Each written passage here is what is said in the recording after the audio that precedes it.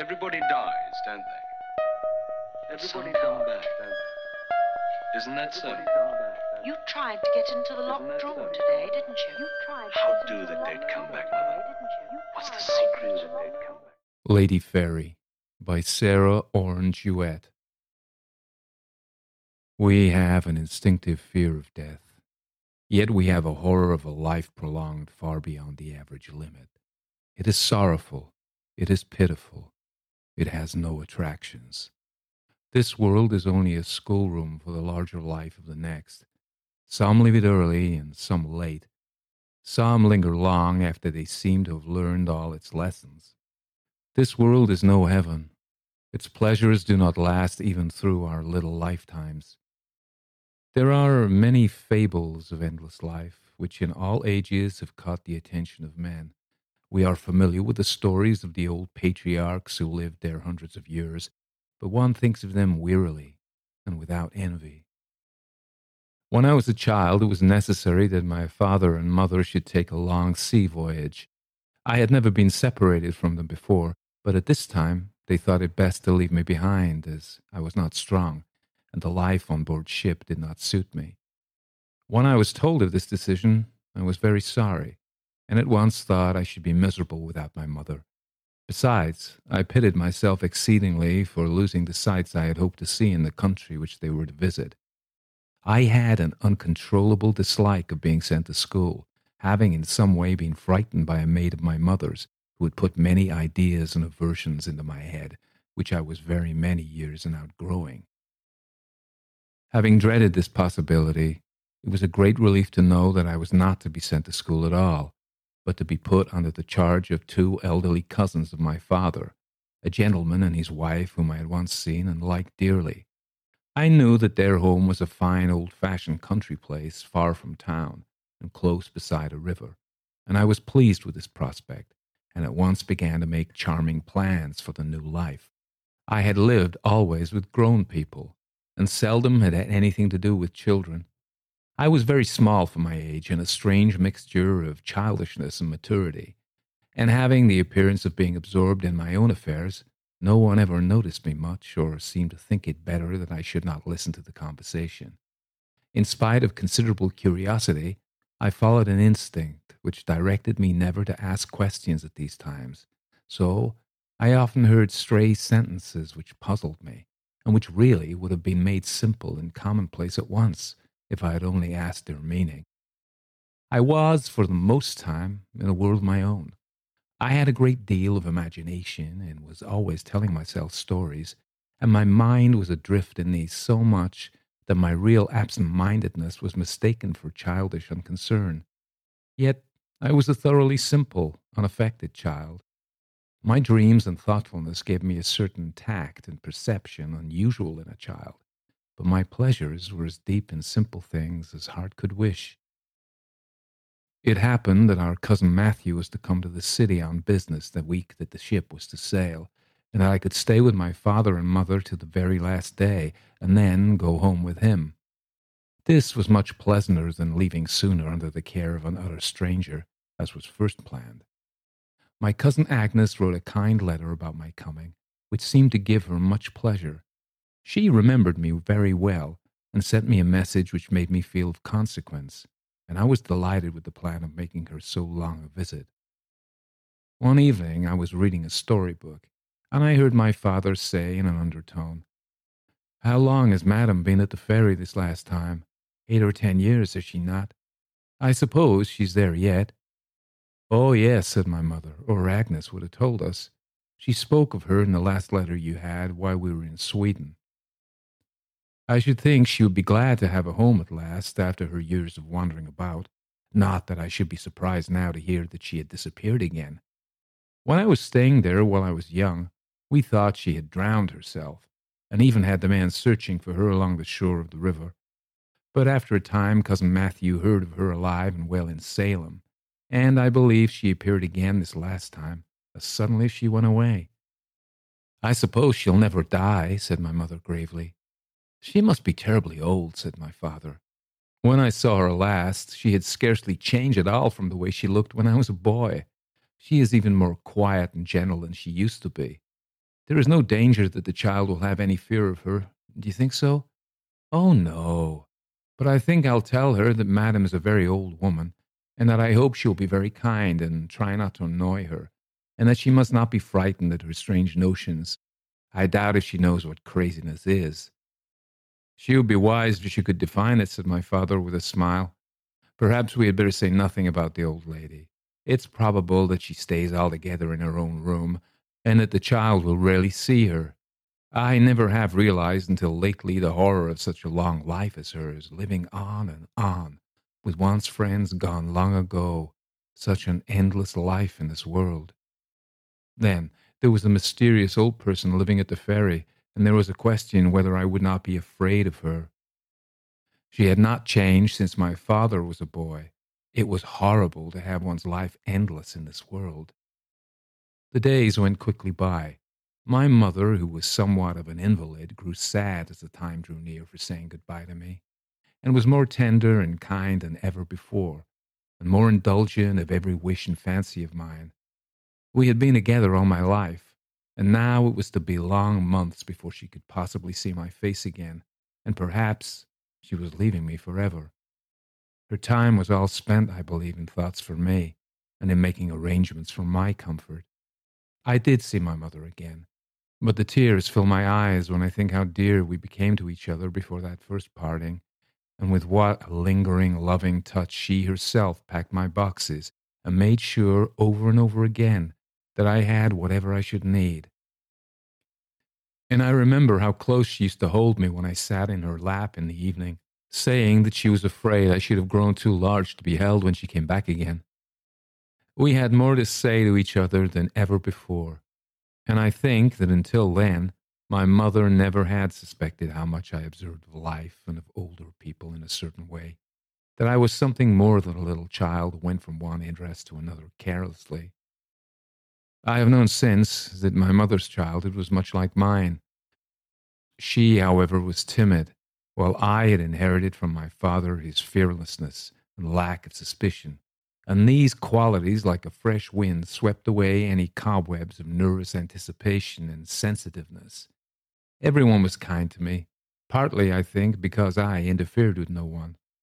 I was glad of the kindness, and with my unsuspected dreaming and my happy childishness, I had gone through life with almost perfect contentment, until this pain of my first real loneliness came into my heart. It was a day's journey to Cousin Matthew's house, mostly by rail, though toward the end we had to travel a considerable distance by stage, and at last were left on the river bank opposite my new home, and I saw a boat waiting to take us across. It was just at sunset, and I remember wondering if my father and mother were out of sight of land, and if they were watching the sky, if my father would remember that only the evening before we had gone out for a walk together, and there had been a sunset so much like this. It somehow seemed long ago. Cousin Matthew was busy talking with the ferryman, and indeed he had found acquaintances in almost every part of the journey, and had not been much with me, though he was kind and attentive in his courteous old-fashioned way, treating me with the same ceremonious politeness which he had shown my mother. He pointed out the house to me. It was but a little way from the edge of the river. It was very large and irregular, with great white chimneys, and while the river was all in shade, the upper windows of the two high gables were catching the last red glow of the sun. On the opposite side of a green from the house were the farmhouse and buildings, and the green sloped down to the water, where there was a wharf and an ancient-looking storehouse. There were some old boats and long sticks of timber lying on the shore, and I saw a flock of white geese march solemnly up towards the barns. From the open green, I could see that a road went up the hill beyond. The trees in the garden and orchard were the richest green. Their round tops were clustered thickly together, and there were some royal great elms near the house. The fiery red faded from the high windows as we came near the shore, and Cousin Agnes was ready to meet me. And when she put her arms round me as kindly as my mother would have done, and kissed me twice in my father's fashion, I was sure that I loved her and would be contented. Her hair was very grey, but she did not look, after all, so very old. Her face was a grave one, as if she had many cares, yet they had all made her stronger, and there had been some sweetness and something to be glad about and to thank God for in every sorrow. I had a feeling always that she was my sure defense and guard. I was safe and comfortable with her. It was the same feeling which one learns to have toward God more and more as one grows older. We went in through a wide hall and upstairs through a long passage to my room, which was in a corner of one of the gables.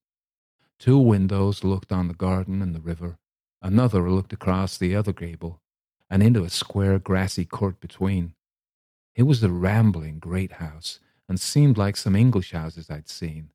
It would be great fun to go into all the rooms some day soon. "How much you are like your father," said Cousin Agnes, stooping to kiss me again, with her hand on my shoulder. I had a sudden consciousness of my bravery in having behaved so well all day. Then I remembered that my father and mother were at every instant being carried farther and farther away. I could almost hear the waves dash about the ship, and I could not help crying a little. "Poor little girl," said Cousin Agnes. "I'm very sorry." And she sat down and took me in her lap for a few minutes. She was tall and held me so comfortably, and I was soon almost happy again, for she hoped I would not be lonely with her, and that I would not think she was a stranger, for she had known and loved my father so well, and it would make Cousin Matthew so disappointed and uneasy if I were discontented. And would I like some bread and milk with my supper, in the same blue china bowl with the dragon on it, which my father used to have when he was a boy? These arguments were by no means lost upon me, and I was ready to smile presently. And then we went down to the dining room, which had some solemn-looking portraits on the walls and heavy, stiff furniture. And there was an old-fashioned woman standing ready to wait, whom Cousin Agnes called Deborah, and who smiled at me graciously. Cousin Matthew talked with his wife for a time about what had happened to him and to her during his absence, and then he said, "And how is Madam today? You have not spoken of her." "She is not so well, as usual," said Cousin Agnes. "She has had one of her sorrowful times since you went away. I have sat with her several hours today, but she's hardly spoken to me."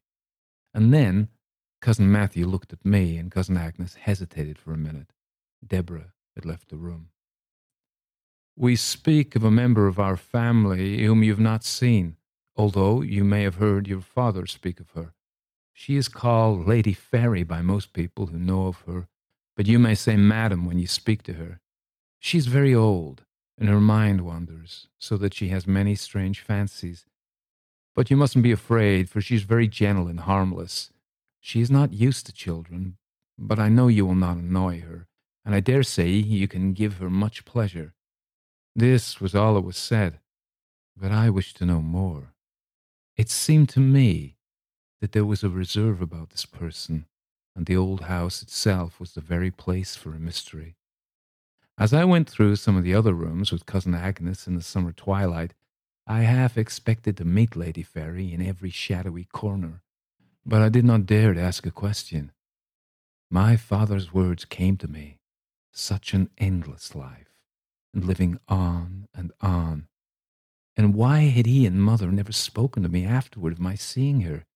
They had talked about it again, perhaps, and did not mean to tell me after all. I saw something of the house that night, the great kitchen with its huge fireplace, and other rooms upstairs and down. And Cousin Agnes told me that by daylight I should go everywhere, except to Madam's rooms. I must wait for an invitation there. The house had been built 150 years before by Colonel Haverford, an Englishman, whom no one knew much about except that he lived like a prince and would never tell his history.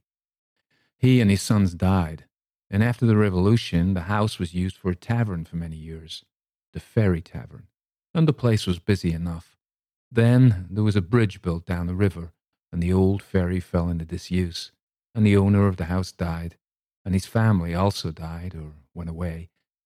And then the old place for a long time was either vacant or in the hands of different owners. It was going to ruin at length when Cousin Matthew bought it and came there from the city to live years before. He was a strange man indeed. I now know that all the possessors of the Ferry farm must have been strange men. One often hears of the influence of climate upon character. There is a strong influence of place, and the inanimate things which surround us indoors and out make us follow out in our lives their own silent characteristics. We unconsciously catch the tone of every house in which we live and of every view of the outward material world which grows familiar to us. And we are influenced by surroundings nearer and closer still than the climate of the country which we inhabit. At the old Haverford house, it was a mystery which one felt when one entered the door and when one came away. After cordiality and days of sunshine and pleasant hospitality, it was still with the sense of this mystery and of something unseen and unexplained.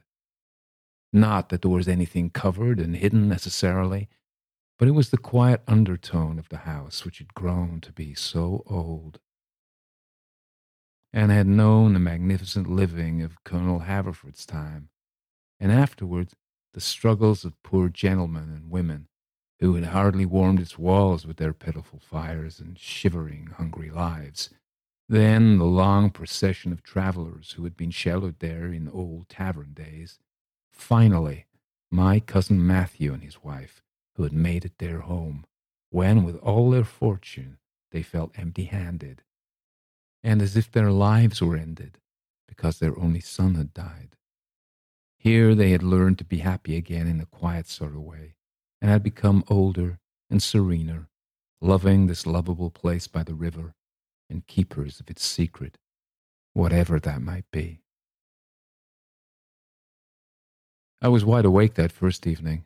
I was afraid of being sent to bed, and to show Cousin Agnes that I was not sleepy, I chattered far more than usual. It was warm, and the windows of the parlour where we sat looked upon the garden. The moon had risen, and it was light out of doors. I caught every now and then the faint smell of honeysuckle, and presently I asked if I might go into the garden a while, and Cousin Agnes gave me leave, adding that I must soon go to bed, else I would be very tired next day. She noticed that I looked grave, and said that I must not dread being alone in the strange room, for it was so near her own. This was a great consolation, and after I had been told that the tide was in, and I must be careful not to go too near the river wall, I went out through the tall glass door, and slowly down the wide garden walk, from which now and then narrow walks branched off at right angles. It was the pride of the place, this garden, and the box borders especially were kept with great care. They had partly been trimmed that day, and the evening dampness brought out the faint, solemn odor of the leaves, which I never have noticed since without thinking of that night. The roses were in bloom, and the snowball bushes were startlingly white, and there was a long border filled with lilies of the valley. The other flowers of the season were all there and in blossom, yet I could see none well but the white ones, which looked like bits of snow and ice in the summer shadows, ghostly flowers which one could see at night. It was still in the garden, except once I heard a bird twitter sleepily, and once or twice a breeze came across the river, rustling the leaves a little. The small paned windows glistened in the moonlight, and seemed like the eyes of the house watching me, the unknown newcomer. For a while I wandered about, exploring the different paths, some of which were arched over by the tall lilacs, or by arbors where the grape leaves did not seem fully grown. I wondered if my mother would miss me. It seemed impossible that I should have seen her only that morning, and suddenly I had a consciousness that she was thinking of me, and she seemed so close to me that it would not be strange if she could hear what I said, and I called her twice, softly. But the sound of my unanswered voice frightened me. I saw some round white flowers at my feet, looking up mockingly. The smell of the earth and the new grass seemed to smother me. I was afraid to be there all alone in the wide open air, and all the tall bushes that were so still around me took strange shapes and seemed to be alive. I was so terribly far away from the mother whom I had called, the pleasure of my journey, and my coming to Cousin Agnes faded from my mind, and that indescribable feeling of hopelessness and dread, and of having made an irreparable mistake, came in its place. The thorns of a straying slender branch of a rose bush caught my sleeve maliciously as I turned to hurry away, and then I caught sight of a person in the path just before me. It was such a relief to see someone that I was not frightened when I saw that it must be Lady Ferry. She was bent, but very tall and slender, and was walking slowly with a cane. Her head was covered with a great hood or wrapping of some kind, which she pushed back when she saw me. Some faint whitish figures on her dress looked like frost in the moonlight, and the dress itself was made of some strange stiff silk, which rustled softly like dry rushes and grasses in the autumn. A rustling noise that carries a chill with it. She came close to me, a sorrowful little figure, very dreary at heart, standing still as the flowers themselves.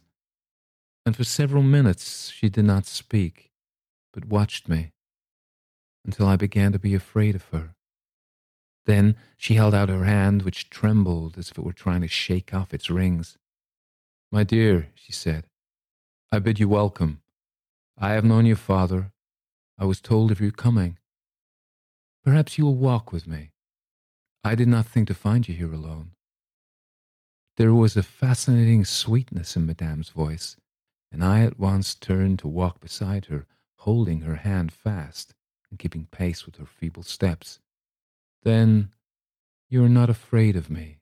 asked the old lady with a strange quiver in her voice. "It is a long time since I have seen a child." "No," said I. "I'm not afraid of you. I was frightened before I saw you because I was all alone, and I wished I could see my father and mother." And I hung my head so that my new friend could not see the tears in my eyes, for she watched me curiously. "All alone. That is like me," said she to herself. "All alone. A child is not all alone, but there is no one like me.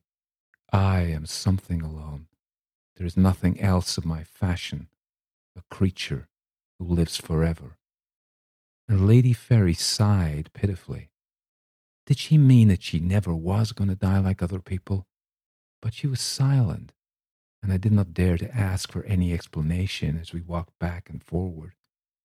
Her fingers kept moving round my wrist, smoothing it as if she liked to feel it, and to keep my hand in hers.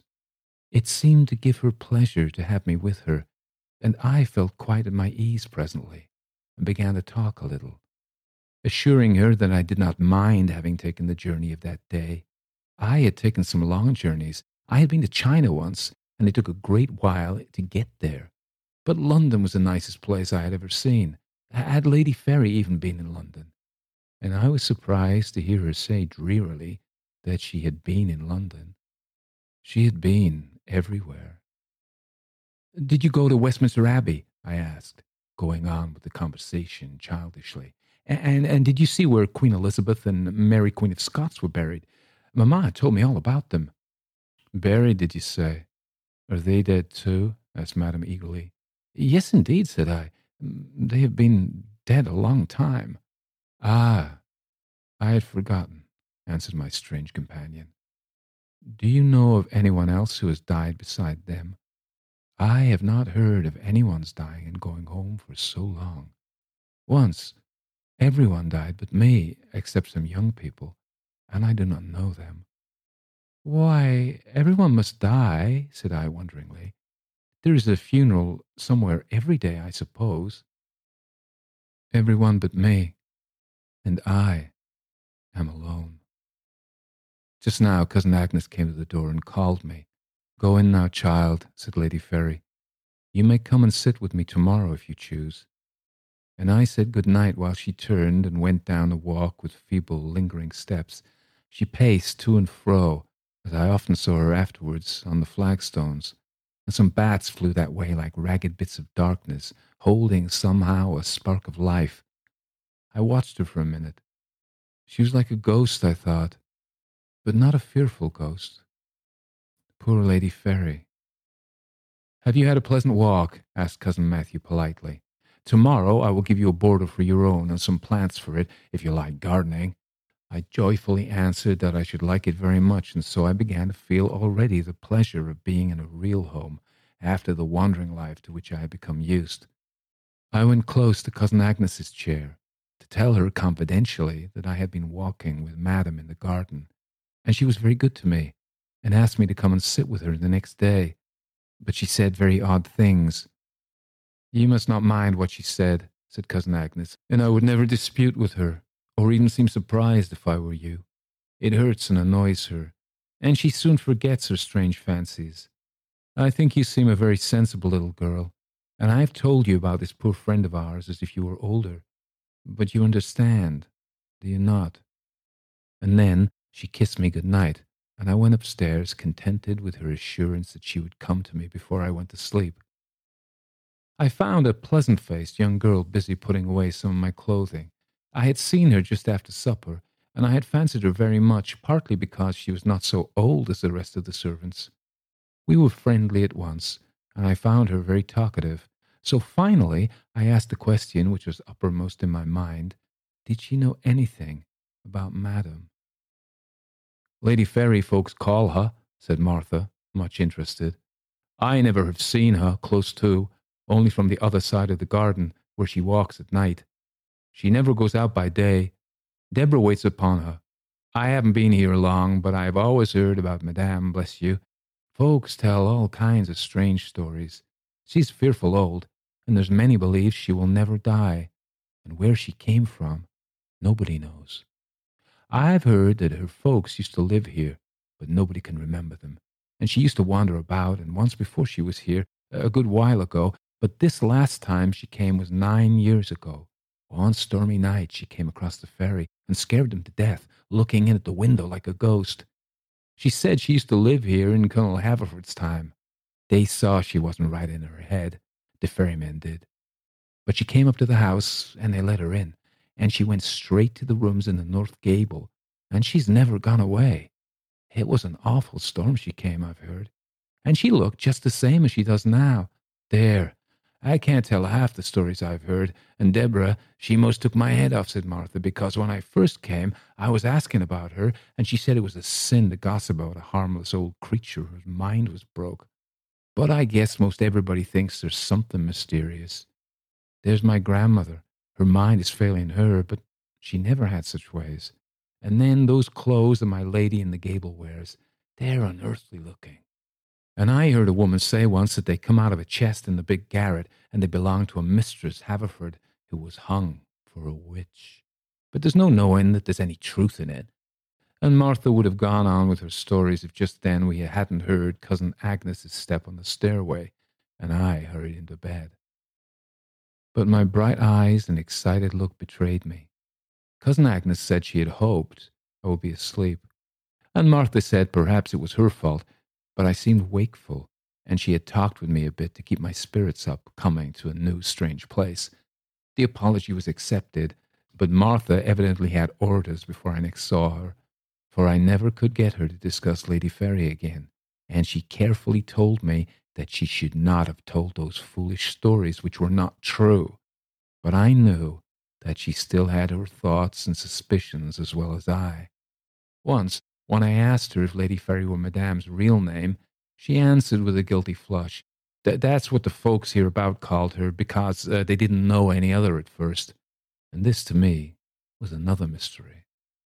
It was strongly impressed upon my mind that I must ask no questions, and that Madame was not to be discussed. No one distinctly forbade this, but I felt that it would not do. In every other way I was sure that I was allowed perfect liberty, so I soon ceased to puzzle myself or other people, and accepted Madame's presence as being perfectly explainable and natural, just as the rest of the household did. Except, once in a while, something would set me at work romancing and wondering. And I read some stories in one of the books in the library of Peter Rugg, the missing man, whom one may always meet riding from Salem to Boston in every storm, and of the Flying Dutchman and the Wandering Jew, and some terrible German stories of doomed people and curses that were fulfilled. These made a great impression upon me. Still, I was not afraid, for all such things were far outside the boundaries of my safe little world, and I played by myself along the shore of the river and in the garden, and I had my lessons with Cousin Agnes and drives with Cousin Matthew, who was nearly always silent, but very kind to me. The house itself was an unfailing entertainment with its many rooms, most of which were never occupied, and its quaint, sober furnishings, some of which were as old as the house itself. It was like a storybook, and no one minded my going where I pleased. I missed my father and mother, but the only time I was really unhappy was the first morning after my arrival. Cousin Agnes was ill with a severe headache. Cousin Matthew had ridden away to attend to some business, and being left to myself, I had a most decided reaction from my unnaturally bright feelings of that day before. I began to write a letter to my mother, but unluckily I knew how many weeks must pass before she saw it, and it was useless to try to go on. I was lonely and homesick. The rain fell heavily and the garden looked forlorn, and so unlike the enchanting moonlighted place where I had been in the evening. The walks were like little canals, and the rose bushes looked wet and chilly, like some gay young lady who had been caught in the rain in a party dress. It was low tide in the middle of the day, and the river flats looked dismal. I fed Cousin Agnes's flock of tame sparrows which came round the windows, and afterward some robins. I found some books and some candy which had come in my trunk, but my heart was very sad, and just after noon I was overjoyed when one of the servants told me that Cousin Agnes would like to have me come to her room. She was even kinder to me than she had been the night before, but she looked very ill, and at first I felt awkward and didn't know what to say. "I am afraid you have been very dull, dearie," said she, reaching out her hand to me. "I'm sorry, and my headache hardly lets me think at all yet, but we will have better times tomorrow, both of us. You must ask for what you want, and you may come and spend this evening with me, for I shall be getting well then. It does me good to see your kind little face. Suppose you make Madam a call this afternoon. She told me last night that she wished for you, and I was so glad. Deborah will show you the way." Deborah talked to me softly, out of deference to the mistress's headache, as we went along the crooked passages. "Don't you mind what Madam says, leastways, don't you dispute her. She's got a funeral going on today," and the grave woman smiled grimly at me. "It's curious she's taken to you so, for she never will see any strange folks. Nobody speaks to her about new folks lately," she added warningly as she tapped at the door, and Madam asked, "Is it the child?" and Deborah lifted the latch. When I was fairly inside, my interest in life came back redoubled, and I was no longer sad, but looked around eagerly. Madam spoke to me with her sweet old voice in her courtly, quiet way, and stood looking out of the window. There were 2 tall chests of drawers in the room, with shining brass handles and ornaments, and at one side near the door was a heavy mahogany table, on which I saw a large leather-covered Bible, a decanter of wine, and some glasses, besides some cakes in a queer old tray. And there was no other furniture but a great number of chairs which seemed to have been collected from different parts of the house. With these the room was almost filled, except an open space in the centre, toward which they all faced. One window was darkened, but Madam had pushed back the shutter of the other and stood looking down at the garden.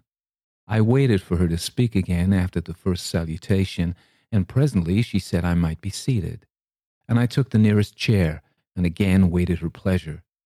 It was gloomy enough, with the silence and the twilight in the room, and the rain and wind out of doors sounded louder than they had in Cousin Agnes's room. But soon Lady Ferry came toward me. "So you did not forget the old woman," said she, with a strange emphasis on the word old, as if that were her title and her chief characteristic. "And were you not afraid? I'm glad it seemed worthwhile, for tomorrow would have been too late. You may like to remember by and by that you came. And my funeral is to be tomorrow, at last. You see the room is in readiness, You will care to be here, I hope. I would have ordered you some gloves if I had known, but these are all too large for your little hands. You shall have a ring. I will leave a command for that. And Madame seated herself near me in a curious high-backed chair. She was dressed that day in a maroon brocade, figured with bunches of dim pink flowers, and some of these flowers looked to me like wicked little faces. It was a mocking, silly creature that I saw at the side of every prim bouquet, and I looked at the faded little imps until they seemed as much alive as Lady Ferry herself. Her head nodded continually, as if it were keeping time to an inaudible tune, as she sat there stiffly erect. Her skin was pale and withered, and her cheeks were wrinkled in fine lines like the crossings of a cobweb. Her eyes might once have been blue, but they had become nearly colourless, and looking at her, one might easily imagine that she was blind. She had a singularly sweet smile and a musical voice which, though sad, had no trace of whining. If it had not been for her smile and her voice, I think Madame would have been a terror to me. I noticed today, for the first time, a curious fragrance, which seemed to come from her old brocades and silks. It was very sweet, but unlike anything I had ever known before, and it was by reason of this that afterward I often knew, with a little flutter in my heart, she had been in some other rooms of the great house beside her own. This perfume seemed to linger for a little while, wherever she had been, and yet it was so faint.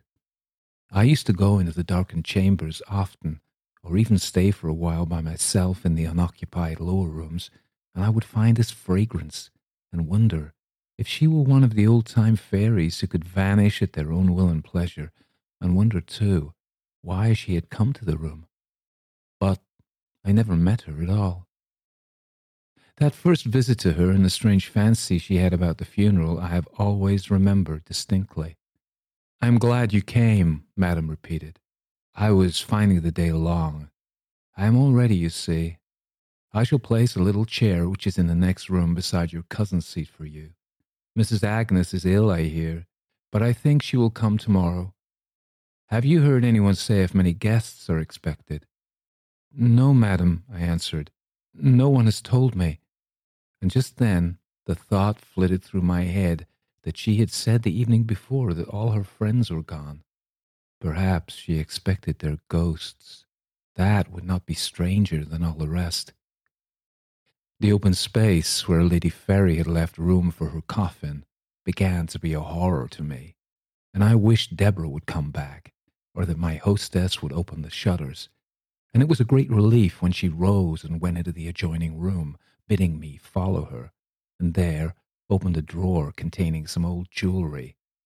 There were also some queer Chinese carvings, yellow with age, just the things a child would enjoy.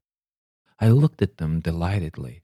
This was coming back to a more familiar life, and I soon felt more at ease and chattered to Lady Ferry of my own possessions and some coveted treasures of my mother's which were to be mine when I grew older. Madame stood beside me patiently and listened with a half-smile to my whispered admiration. In the clearer light, I could see her better, and she seemed older, so old, so old. And my father's words came to me again. She had not changed since he was a boy, living on, and the horror of an endless life in this world. And I remembered what Martha had said to me, and the consciousness of this mystery was a great weight upon me of a sudden. Why was she living so long? And what had happened to her? And how long could it be since she was a child? There was something in her manner which made me behave, even in my pleasure, as if her imagined funeral were there in reality, and as if, in spite of my being amused and tearless, the solemn company of funeral guests already sat in the next room to us with bowed heads, and all the shadows in the world had assembled there materialized into the tangible form of crape.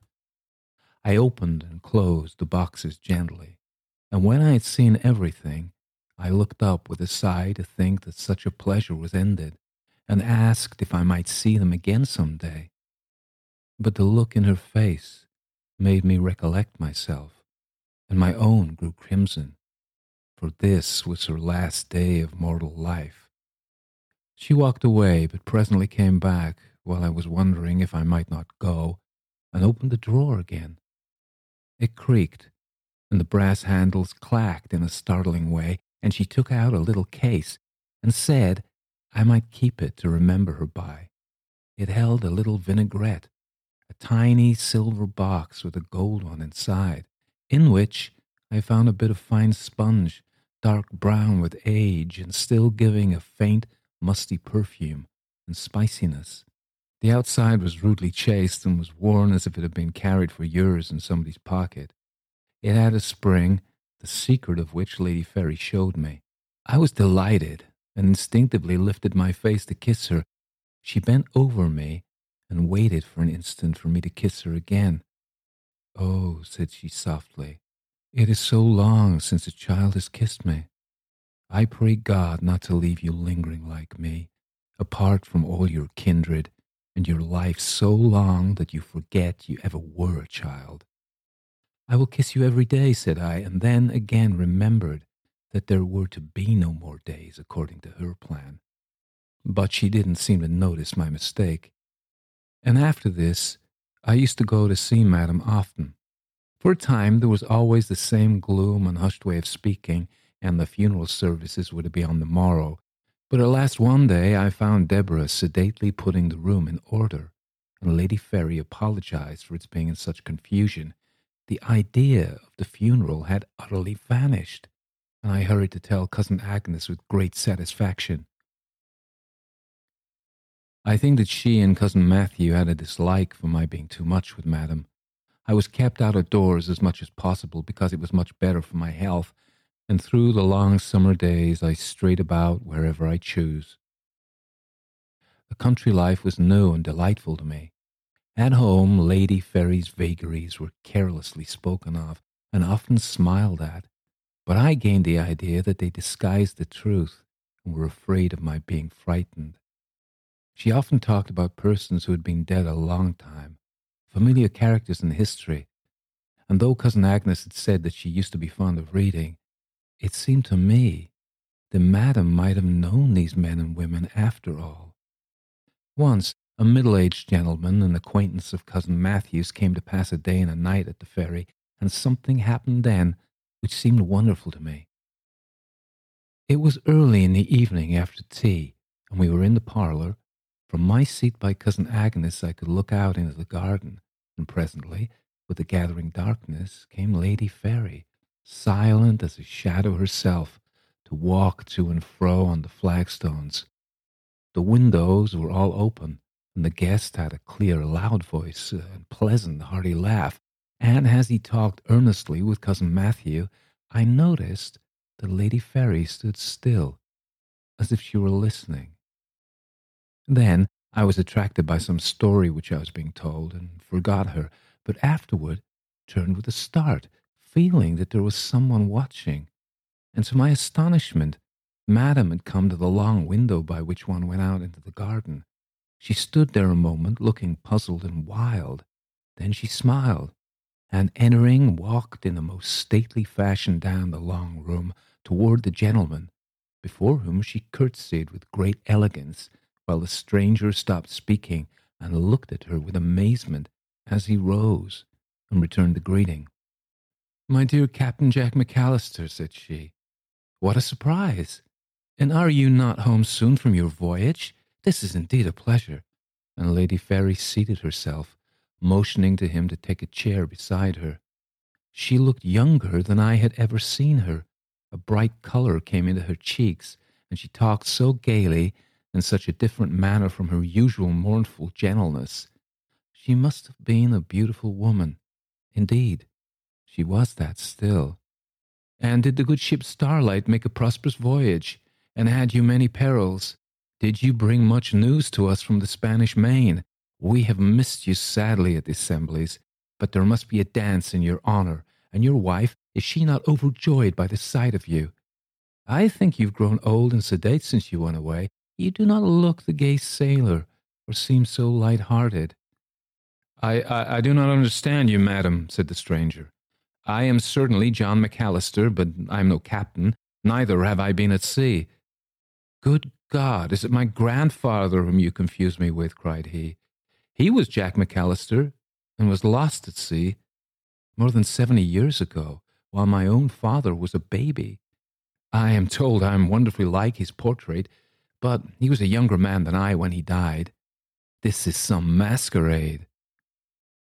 Lady Ferry looked at him intently, but the light in her face was fast fading out. Lost at sea. Lost at sea were you, Jack McAllister, 70 years ago. I know nothing of yours. One of my days is like another, and they are grey days. They creep away and hide, and sometimes one comes back to mock me. I have lived 1,000 years, do you know it? Lost at sea, captain of the ship Starlight. Whom did you say? Jack McAllister. Yes, I knew him well. Pardon me, good evening.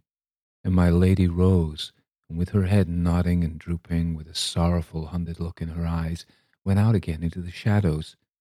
She had had a flash of youth. The candle had blazed up brilliantly, but it went out again as suddenly, with flickering and smoke. I was startled when I saw her beside me, said Mr. McAllister. Pray, who is she? She's like no one I have ever seen. I've been told that I am like my grandfather in looks and in voice, but it is years since I've seen anyone who knew him well. And did you hear her speak of dancing?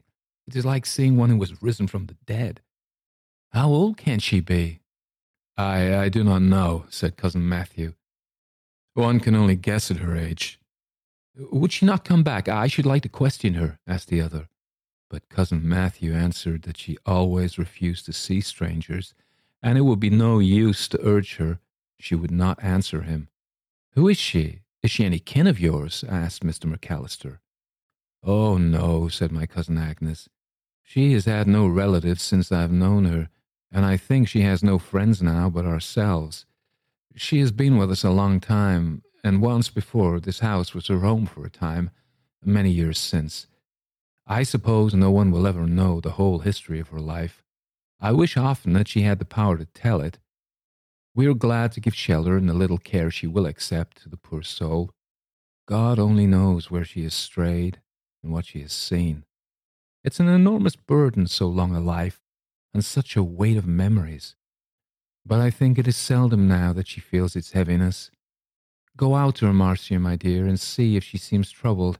She always has a welcome for the child, Cousin Agnes added, as I unwillingly went away. I found Lady Ferry in the garden. I stole my hand into hers, and after a few minutes of silence, I was not surprised to hear her say that they had killed the Queen of France, poor Marie Antoinette. She had known her well in her childhood, before she was a queen at all. A sad fate, said Lady Ferry. We went far down the gardens and by the river wall, and when we were there again near the house, and could hear Mr. McAllister's voice as cheery as ever, Madame took no notice of it. I had hoped she would go into the parlour again, and I wished over and over that I could have waited to hear the secrets which I was sure must have been told after Cousin Agnes had sent me away.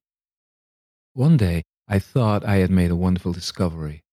I was fond of reading and found many books which interested me in Cousin Matthew's fine library. But I took great pleasure also in hunting through a collection of old volumes which had been cast aside, either by him or by some former owner of the house, and which were piled in a corner of the great garret.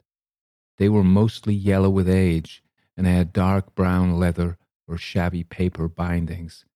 The pictures in some were very amusing to me. I used often to find one which I appropriated and carried downstairs, and on this day I came upon a dusty, odd-shaped little book, for which I at once felt an affection. I looked at it a little. It seemed to be a journal. There were some stories of the Indians, and next I saw some reminiscences of the town of Boston, where, among other things, the author was told the marvelous story of one Mistress Honor Warburton, who was cursed and doomed to live in this world forever. That was startling. I at once thought of Madam, and was reading on further to know the rest of the story when someone called me, and I foolishly did not dare to carry my book with me. I was afraid I should not find it if I left it in sight. I saw an opening near me at the edge of the floor by the eaves, and I carefully laid my treasure inside. But alas, I was not to be sure of its safe hiding place in a way that I fancied, for the book fell between the boarding of the thick walls, and I heard it knock as it fell, and I knew by the sound that it must be out of reach. I grieved over this loss for a long time, and I felt that it had been most unkindly taken out of my hand. I wished heartily that I could know the rest of the story, and I tried to summon courage to ask Madam, when we were back by ourselves, if she had heard of Honor Warburton, but something held me back. There were two other events just at this time which made this strange old friend of mine seem stranger than ever to me. I had a dream one night, which I took for a vision and a reality at the time. I thought I looked out of my window in the night, and there was bright moonlight, and I could see the other gable plainly, and I looked in at the windows of an unoccupied parlour which I never had seen open before, under Lady Ferry's own rooms. The shutters were pushed back, and there were candles burning, and I heard voices, and presently some tinkling music like that of a harpsichord I had once heard in a very old house when I had been in England with my mother. I saw several couples go through with a slow, stately dance, and when they stopped and seated themselves, I could hear their voices, but they spoke low, these midnight guests. I watched until the door was opened, which led into the garden, and the company came out and stood for a few minutes on the little lawn, making their adieus, bowing low, and behaving with astonishing courtesy and elegance. Finally, the last good nights were said, and they went away.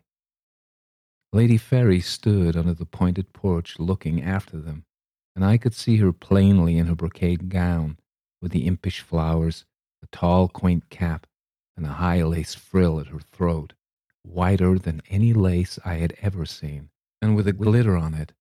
And there was a glitter on her face, too.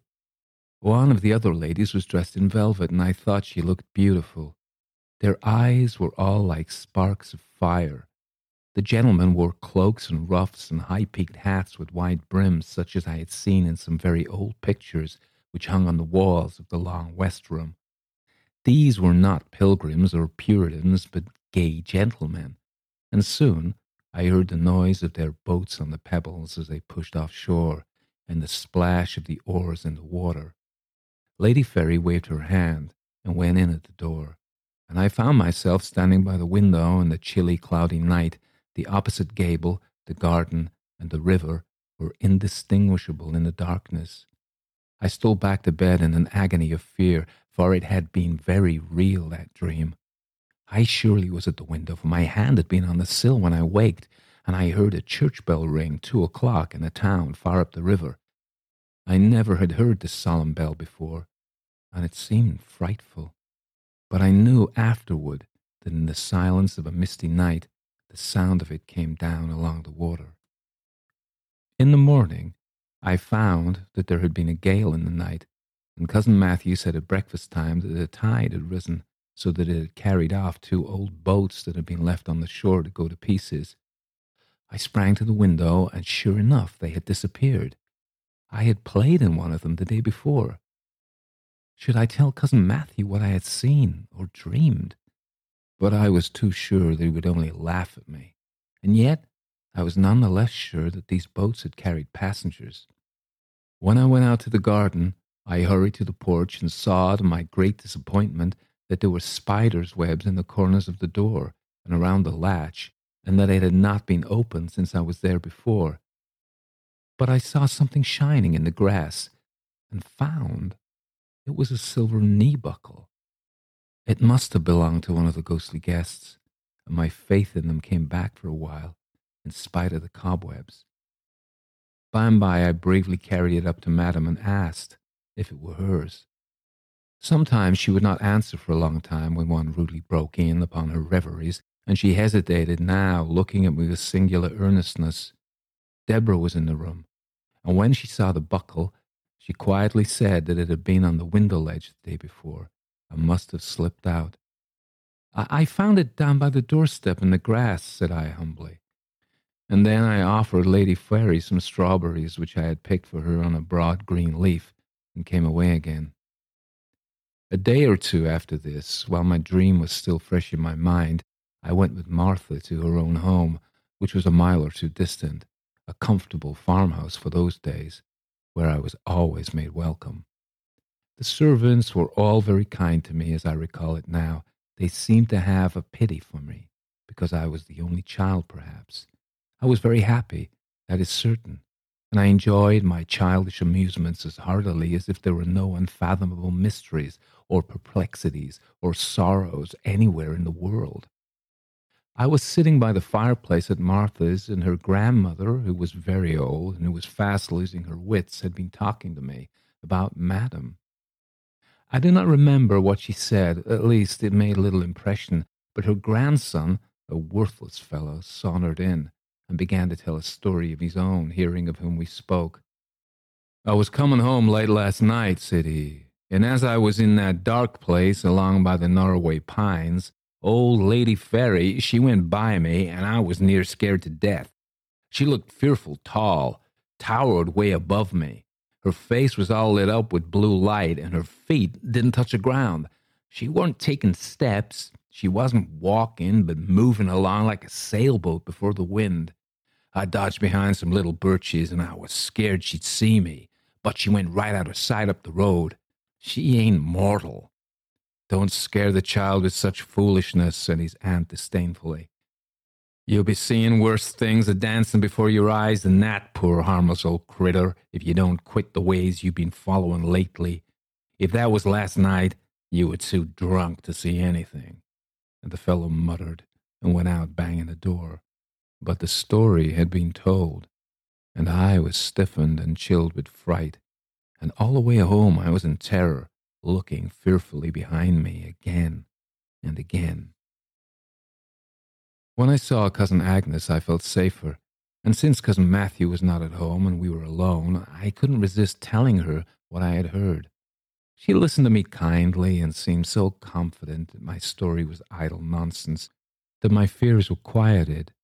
She talked to me until I no longer was a believer in there being any unhappy mystery or harmfulness, but I could not get over the fright, and I dreaded my lonely room, and I was glad enough when Cousin Agnes, with her unfailing thoughtfulness, asked if I would like to have her come to sleep with me, and even went upstairs with me at my own early bedtime, saying that she should find it dull to sit all alone in the parlor. So I went to sleep, thinking of what I had heard, it is true, but no longer unhappy, because her dear arm was over me, and I was perfectly safe. I waked up for a little while in the night, and it was light in the room, so that I could see her face, fearless and sweet and sad. And I wondered, in my blessed sense of security, if she were ever afraid of Lady Ferry. I will not tell other stories.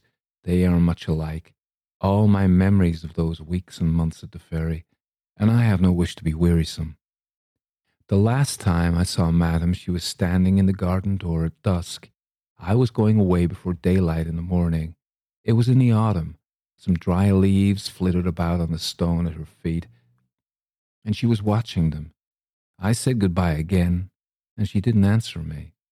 But I think she knew I was going away, and I am sure she was sorry, for we had been a great deal together, and, child as I was, I thought to how many friends she must have had to say farewell. Although I wished to see my father and mother, I cried as if my heart would break because I had to leave the Ferry. The time spent there had been the happiest time of all my life, I think. I was old enough to enjoy, but not to suffer much, and there was singularly little to trouble one. I did not know that my life was ever to be different. I have learned since those childish days that one must battle against storms if one would reach the calm which is to follow them.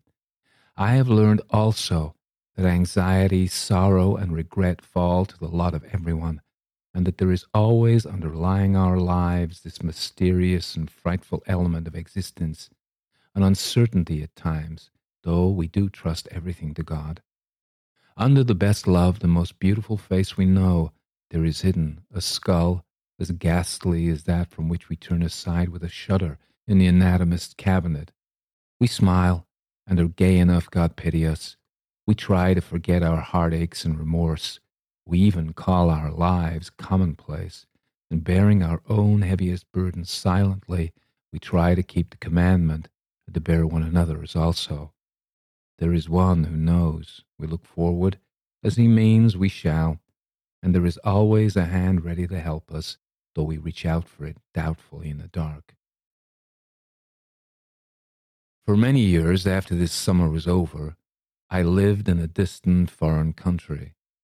At last my father and I were to go back to America. Cousin Agnes and Cousin Matthew and my mother were all long since dead, and I rarely thought of my childhood, for in an eventful and hurried life the present claims one almost wholly. We were traveling in Europe, and it happened that one day I was in a bookshop in Amsterdam, waiting for an acquaintance whom I was to meet, and was behind time.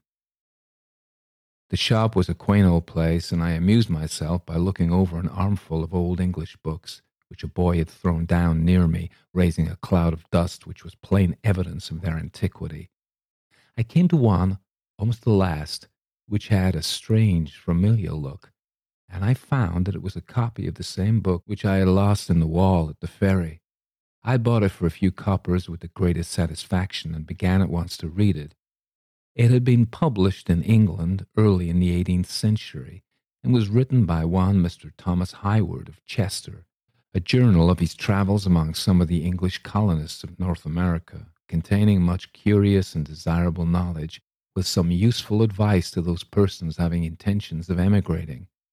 I looked at the prosy pages here and there, and finally found again those reminiscences of the town of Boston, and the story of Mistress Honor Warburton, who was cursed and doomed to live in this world to the end of time.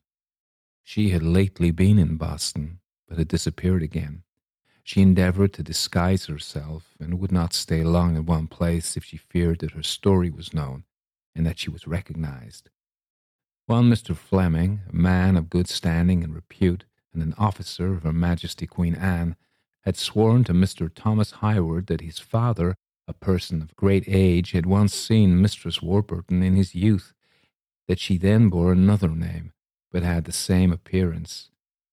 Not wishing to seem unduly credulous, said Mr. Hayward, I disputed this tale, but there was some considerable evidence in its favor, and at least this woman was of vast age, and was spoken of with extreme wonder by the townsfolk. I could not help thinking of my old childish suspicions of Lady Ferry, though I smiled at the folly of them, and of this story more than once. I tried to remember if I had heard of her death, but I was still a child when my cousin Agnes had died. Had poor Lady Ferry survived her, and what could have become of her? I asked my father, but he could remember nothing, if indeed he had ever heard of her death at all. He spoke of our cousin's kindness to this forlorn soul, and that learning her desolation and her piteous history, and being the more pitiful because of her shattered mind, when she had last wandered to their door, they had cared for the old gentlewoman to the end of her days.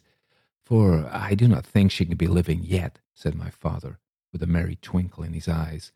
She must have been nearly 100 years old when you saw her. She belonged to a fine old family which had gone to wreck and ruin.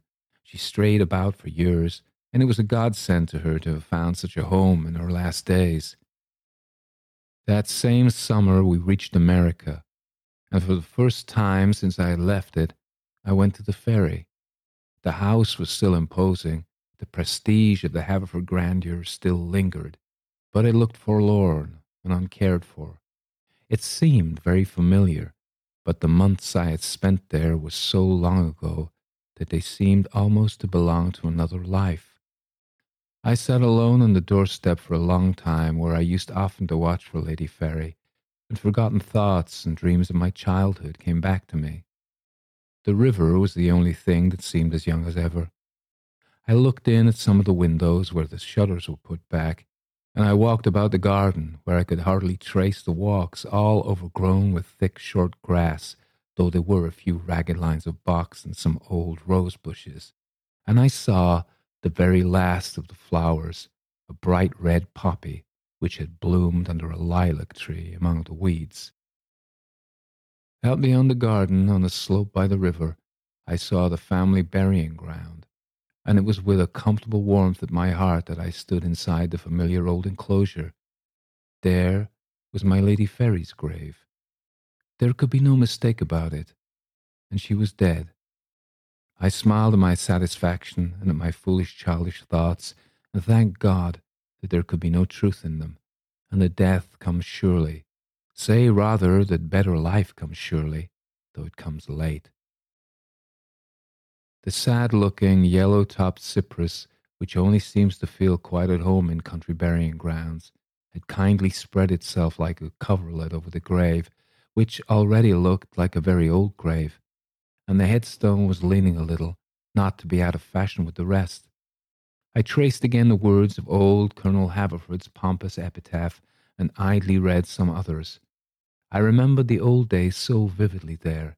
I thought of my cousin Agnes, and wished that I could see her. And at last, as the daylight faded, I came away. When I crossed the river, the ferryman looked at me wonderingly, for my eyes were filled with tears. Although we were in shadow on the water, the last red glow of the sun blazed on the high gable windows, just as it did the first time I crossed over. Only a child then, with my life before me. I asked the ferryman some questions, but he could tell me nothing. He was a newcomer to that part of the country. He was sorry that the boat was not in better order, but there were very seldom any passengers. The great house was out of repair. People would not live there, for, they said, it was haunted. Oh, yes, he had heard of Lady Ferry. She had lived to be very ancient, but she was dead. Yes, said I, she is dead.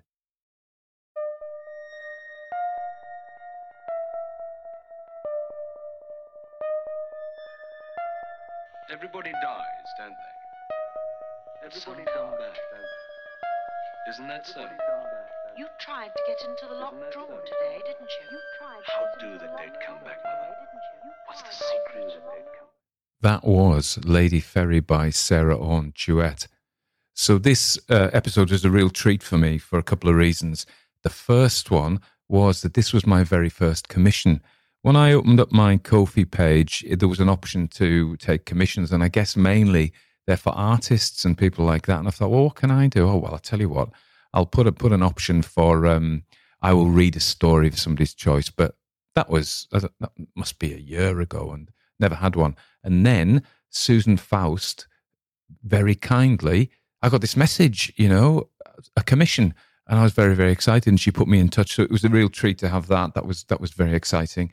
And then, so basically, as I'm going to do a plug, if you want me to read a story, as long as it's under 10,000, because if we get over 10,000, that becomes quite a long, that actually 10,000 is probably about 2 episodes. But anyway, you can get it, and I put a link in. So there we are. And I notice when I look at my Ko-fi page or my coffee page, I look very smug in that photograph. I think I'm going to change it. I think I want to be more laid back and casual like I am today.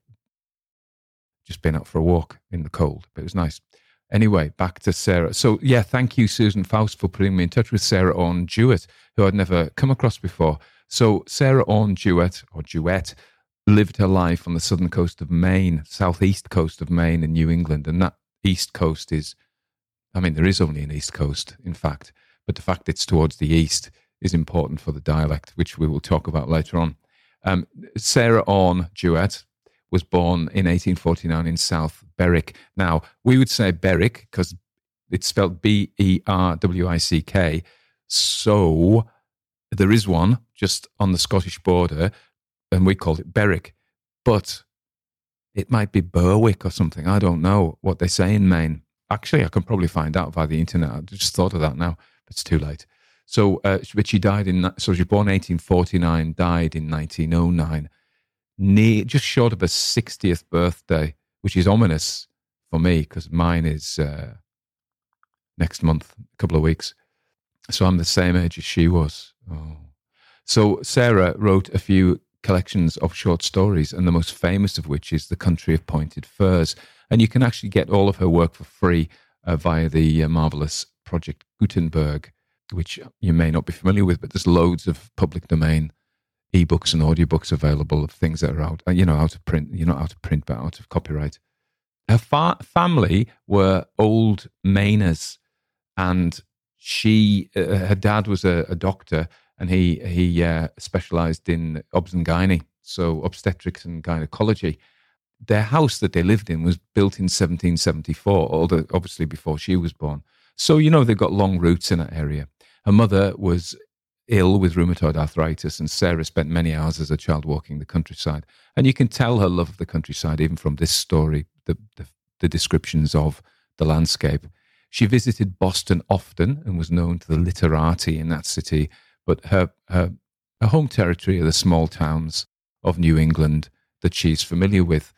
Even when she disguises their names, they're based on real places. Interestingly, she had an interest in the Swedish mystic Swedenborg, and I don't know if you know much about him, but he had quite a elaborate metaphysical system of the spirits and things, and God is in all things. And so she wasn't as straight-laced as she could have been, although apparently she was very keen on taking responsibility for things, which I always think is a virtue of the hardy New England folk, almost not puritanical, but that lineage. When we're talking about that, I have to say that her lyrical, pastoral, bucolic even, New England is very different from Lovecraft's New England, and even Russell Kirk's New England. You remember we've actually done 2 Russell Kirk stories. One was a Christmas story called Saviour Gate, and the other one was Behind the Stumps, which is set in rural New England and is actually quite Lovecraftian, really. Have a look in the back catalogue. So I must do more stuff from Kirk, but of course we've got a stack of things coming up, and if I get more commissions coming, who knows? But she's very kindly, actually, I should say, the commission is just for Susan. So this was going to be a private episode just for her, but she very kindly donated it to the world. That's you. And so she said, no, make it an episode. So grateful for her for that, because technically it's her story. Yeah, so people are saying, do Poe. And I definitely want to do Poe. But I think I've got another 2 lined up before I can even record. Probably going to do the Black Cat, but we shall see, how changeable I am. Sarah, getting back to poor old Sarah, she was only 19 when she published her first story, and her reputation grew in the 1870s and from 70s to the 90s. And people commented that her stories are driven by a focus on local colour more than plot. But I think Lady Ferry has a plot, but even if it's a gentle, interesting plot. So Sarah never married a man, but she was very close friends with a lady who was married herself. And when this woman's husband died, they moved in together and had what Henry James has called a Boston relationship, where 2 women would live together without anybody mentioning the fact it might be a romantic relationship. Because, of course, we didn't talk about those things in those days, but probably that's what was going on. Who knows? Nobody's business but their own, to be fair. And they travelled a lot through Europe and America. And then in 1902, she had a carriage accident, which was quite serious, and she stopped writing. And then in 1909, she had a stroke and died in March 1909. Oh, my God, this is getting very spooky. March is next. That's my birth. Oh, no. Anyway, so she died, unfortunately, and she was only quite young. And that definitely stopped her writing career.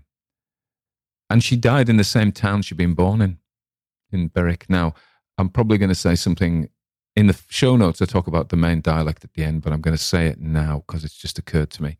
So the East Main dialect and Boston is famous for being non-rhotic, and you'll be familiar. You probably got the picture that I'm really interested in words, languages, words, sounds, accents, stories, poetry. How words are put together, their origin. When I was a kid, I wanted to be a philologist. I'd read Tolkien, you see, and I ended up doing, as part of my first degree in Welsh and Irish, I actually did Celtic philology, which spilled over into Indo-European philology. You might find this terribly boring.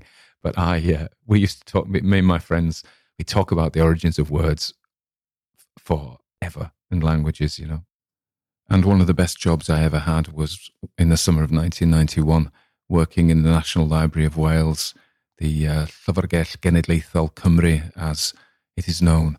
And my job was, you imagine it's really old, this room full of ancient books, there's hardly anybody there, and certainly they don't speak, and these big tables.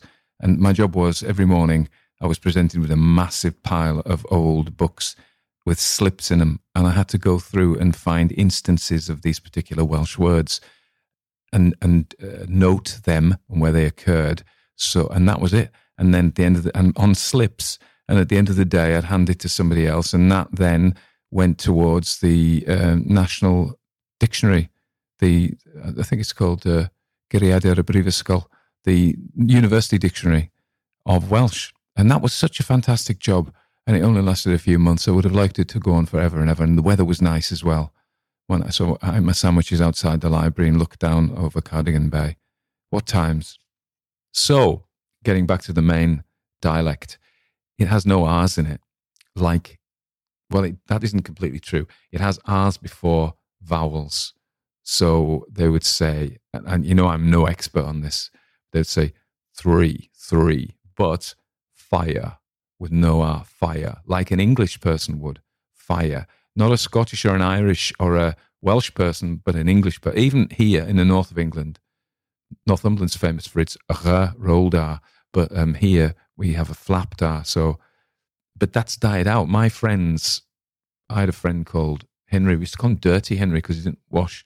And he, and my grandmother would say iron, like they say in Scotland for iron. And that's died out now, but you still hear 3 with a R, you know. But I'm getting off the subject, maybe, but in Maine, at the end, fire, you know, park the car. Like English. Now, the problem why I'm doing this is, there are 2 problems. First, I struggle with the rhoticism of the American dialect, the American language. So it's got a similar sound to Southwest English. It's like Cornwall and Devon and Ireland as well. It's a r. It's not a r. It's not a r. You know, there we are. So this is the problem for me. And when I attempted in this story to do this main accent and missed out the R's at the end of fire and brother and nearer. I just sound like English. That's the problem. So it sounds like I'm just not doing it properly. And I realize there are flaws with my American accent, and somebody very kindly got in touch and offered to help me out. So that's grand, a bit of dialect coaching. There we are. So I sort of attempted a main dialect. I listened to a lot of YouTube videos to try and get it off. There's everything on YouTube, isn't there, really?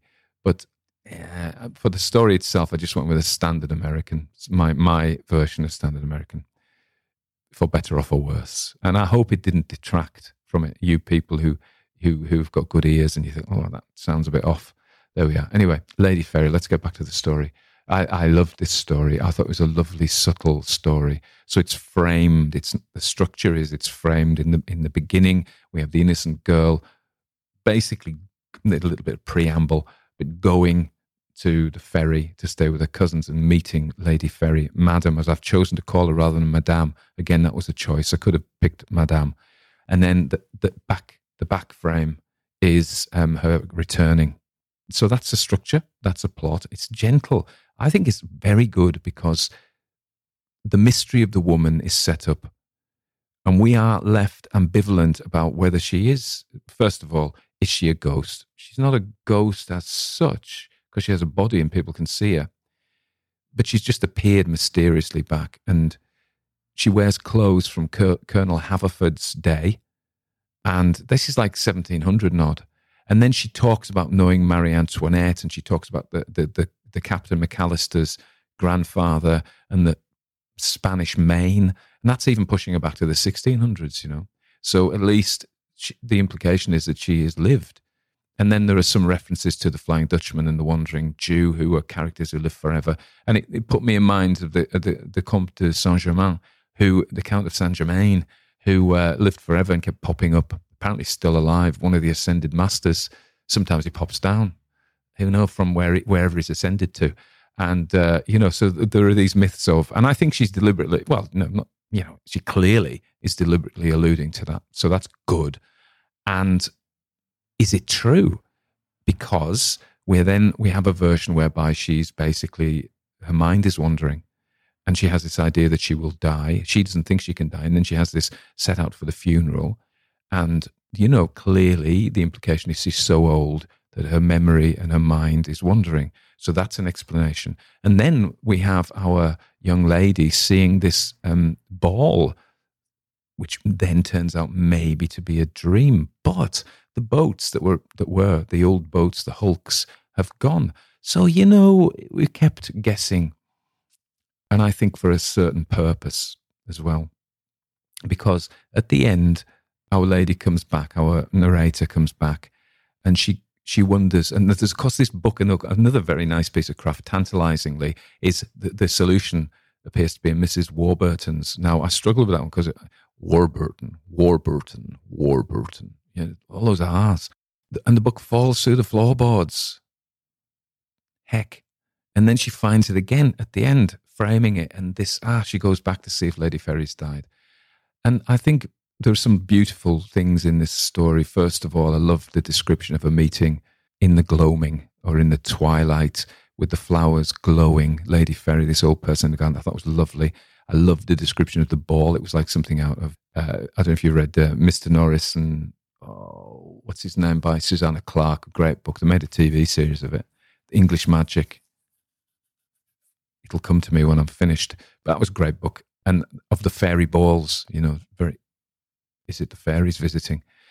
I thought that was lovely. And I actually loved the way she set the room out for a funeral with all the chairs and she in the middle. I thought that was really well done.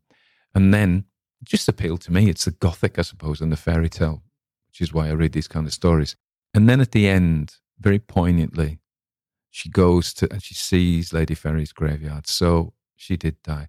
And the final words of the story are, yes, she's dead. Very poignant. And to me, what I picked up from that was she had hoped, in a sense, that she wouldn't be dead. Because if Lady Ferry wasn't dead, then magic is real. Then, and personally, her childhood memories of the summer, and by extension, her childhood dreams, when you're a child, as Wordsworth says, the world is enchanted. And I think the poignancy at the end is this coming of age, if you like, growing up and realizing, not that I agree with this, that the world isn't enchanted and Lady Ferry has died. And so with that, the dreams of childhood lose their glamour. They are put to bed. And I think that's very sad, but I think it's subtle. And I don't think she's had the credit she deserves, because I think it's great. It's all, listen, James Joyce is The Dead. Poignant. In some ways, mood-wise, not in plot, but in mood-wise, reminds me, the ending, snow falling all over our island on the Bog of Allen, etc., of that poignancy, that just delicious, bittersweet melancholy, Anyway, there we are. That's me. So that's it. I loved it. I loved having it in commission. Beautiful. Yeah, so I've had about 4 cups of coffee today. The last one I had was a decaf because I thought, I've been for a walk with my daughter and it was very cold. It was very nice. Walked through a wood I haven't walked through for decades, but it was really lovely to see. It was still a very nice wood. And then we ended up at a Starbucks. There you go. We didn't used to have Starbucks in the day, but it was there then. And we had a Starbucks. But luckily I had a decaf because I'd be bouncing, having too much coffee at the moment. But even after saying that, thank you to everybody who's bought me coffees. Please feel free to buy me more, all you new people. Numbers of the podcast, we're steady around 6,000 on average a week. We can always do better, but it's gratifying because really I just do it because I like it. But if you did want to buy me a coffee, or if you wanted to sign up for the exclusive stuff, we're doing Dracula, so that's for exclusive people. And we've got various other things that are exclusive. I think Dickens is Signal Man, and I've got Don't Look Now by Daphne du Maurier, and possibly some other things which I've forgotten, which are exclusive. I'm working on my writing, etc., etc., etc. I hope you're all well. We're still locked down, so the only way to get through. I'm still going to work, but the only way to get through it is just keep your head down, just keep step by step by step, and we will get through it all, and the world will be a better place very soon. You all take care. Music is by the Heartwood Institute to start off with, and this next piece here is The Haunted Cabaret by Kentin Jewett and The Hare and the Moon, and there are links to both of those. We also feature Devoynik sometimes. I don't think we've got him on this week. And if you would like your music to be played, just get in touch with me. I'd be delighted to hear some more appropriately weird and spooky music.